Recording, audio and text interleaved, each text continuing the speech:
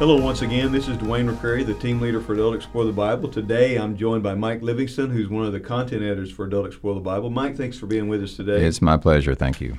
Today we're looking at session 13. We're going to be studying Romans 14, 1 through 12.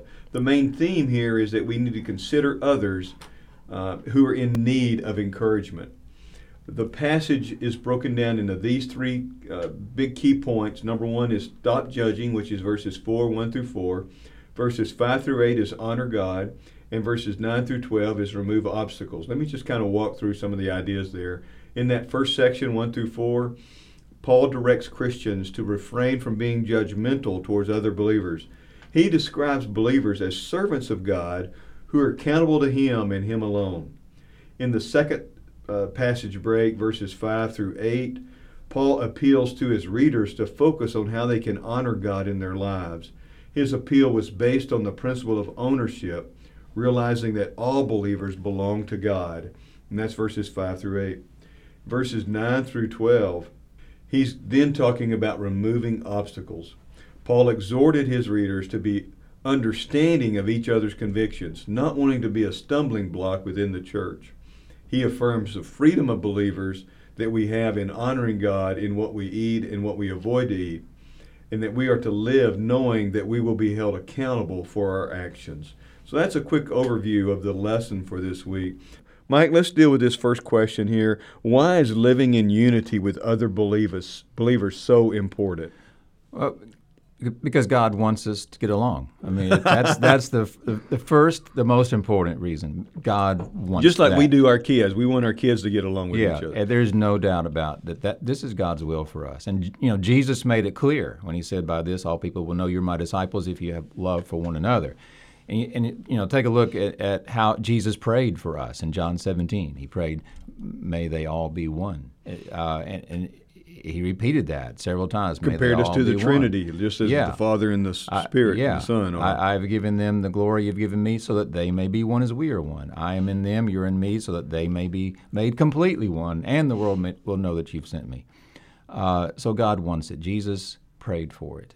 And so much of what Paul wrote to the churches in his letters relates to this matter of unity. Just so much of what the New Testament says is about this. To the Corinthians, think about 1 Corinthians 1:10, where he says, agree in what you say, so that there be no divisions among you, and that you'll be united with the same understanding and same conviction.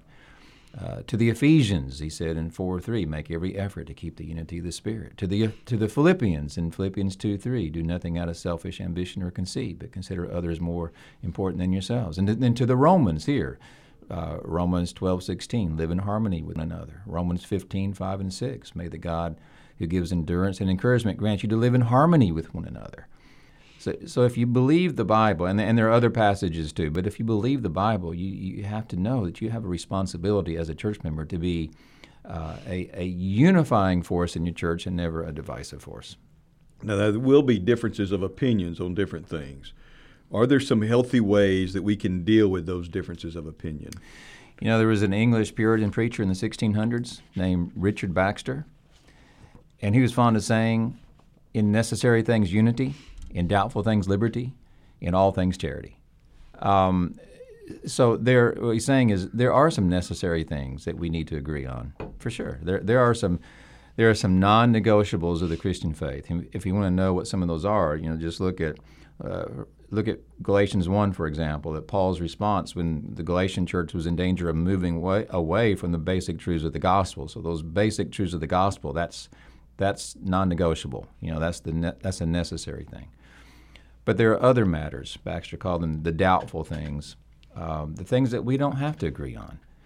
So outside of those non-negotiable matters of the gospel, it's okay if we don't agree on everything. You just think about, what are some examples of that? Maybe millennial views.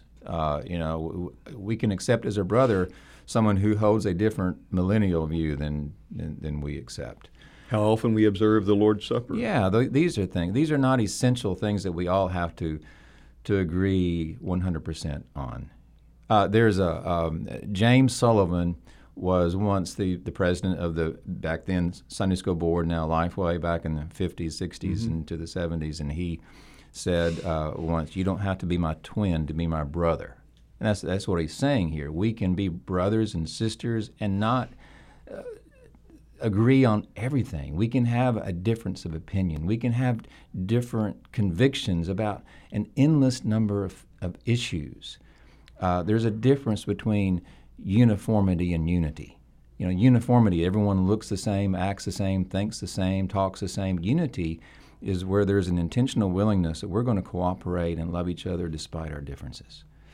So when you look at our passage here in Romans 12, you know, the issue then was dietary laws, observing special days, and those things were, you know, that was a big deal to Jewish believers, not so much to Gentile believers. So how are they supposed to get along? So Paul gave some practical do's and don'ts. You know, how do we get along with people that we don't necessarily agree with? And so you just look at the passage in Romans 12, and you can just... It's 14, isn't it? 14, yeah, 14, sorry. It's okay. So you can look at just that passage and just find, you know, just several do's and don'ts. Don't argue over disputed matters. You know, stop arguing over things that, from a heavenly perspective, don't really matter. Do accept those who disagree with you. The problem in the Roman church was not so much food preferences and days, you know, special days, but the problem was more attitudes toward those who held different opinions about those things. So accept those who disagree with you. In verse 3, don't look down on those who hold different opinions and non-essentials. Don't judge them.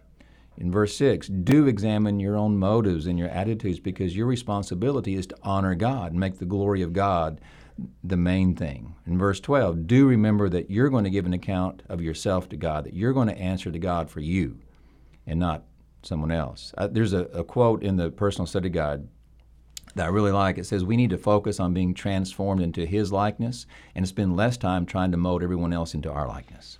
That's a compelling quote. What are some ways we could use that quote in our group time?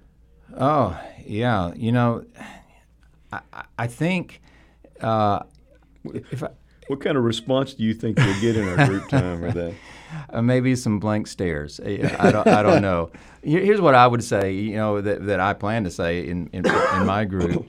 You know, if I could just boil this passage down to one thing, it's not all about you, and it's not all about me.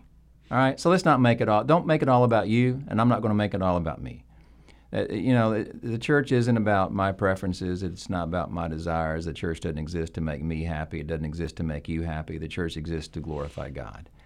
And that means that sometimes we have to sacrifice our own preferences to keep unity in the church. If you've not read Tom Rainer's I Am a Church Member book, that's worth taking a look at. It does relate to this session in Romans 14. It's just a little book, and there's 6 pledges in the book. And pledge number 2 is, I will seek to be a source of unity in my church. And pledge 3 is, I will not let my church be about my preferences and desires. One thing that might help folks think through the principles is the Bible skill that's in both the Personal Study Guide, the Daily Discipleship Guide, and the Leader Guide.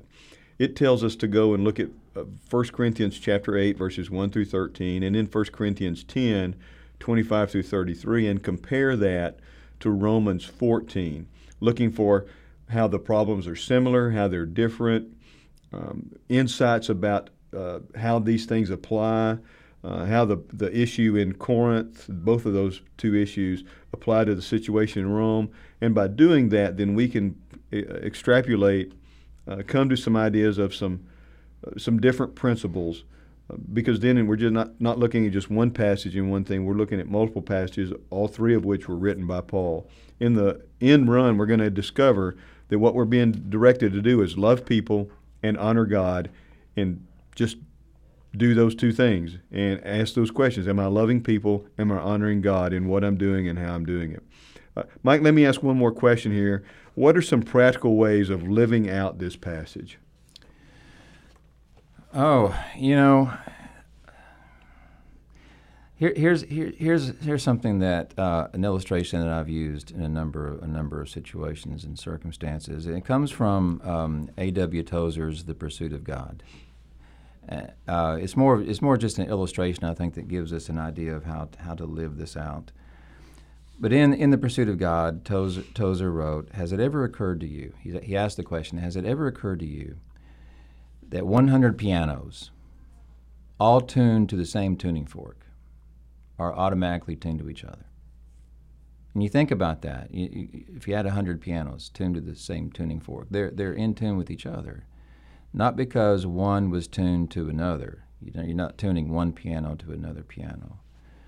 But they're all tuned to something outside of themselves. They're all tuned to the same tuning fork. And because they're all tuned to the same tuning fork, then they're, of course, tuned to each other. And so, of course, the application, the meaning of that is Jesus is our tuning fork in the church. So if you've got 100 members in your church, or 1,000 members, or 10,000 members, each one, when each one keeps his or her eyes fixed on Jesus, when he's the standard, when he's the standard, when his glory and his honor and his purpose becomes ours, our purpose, we're going to experience unity with one another.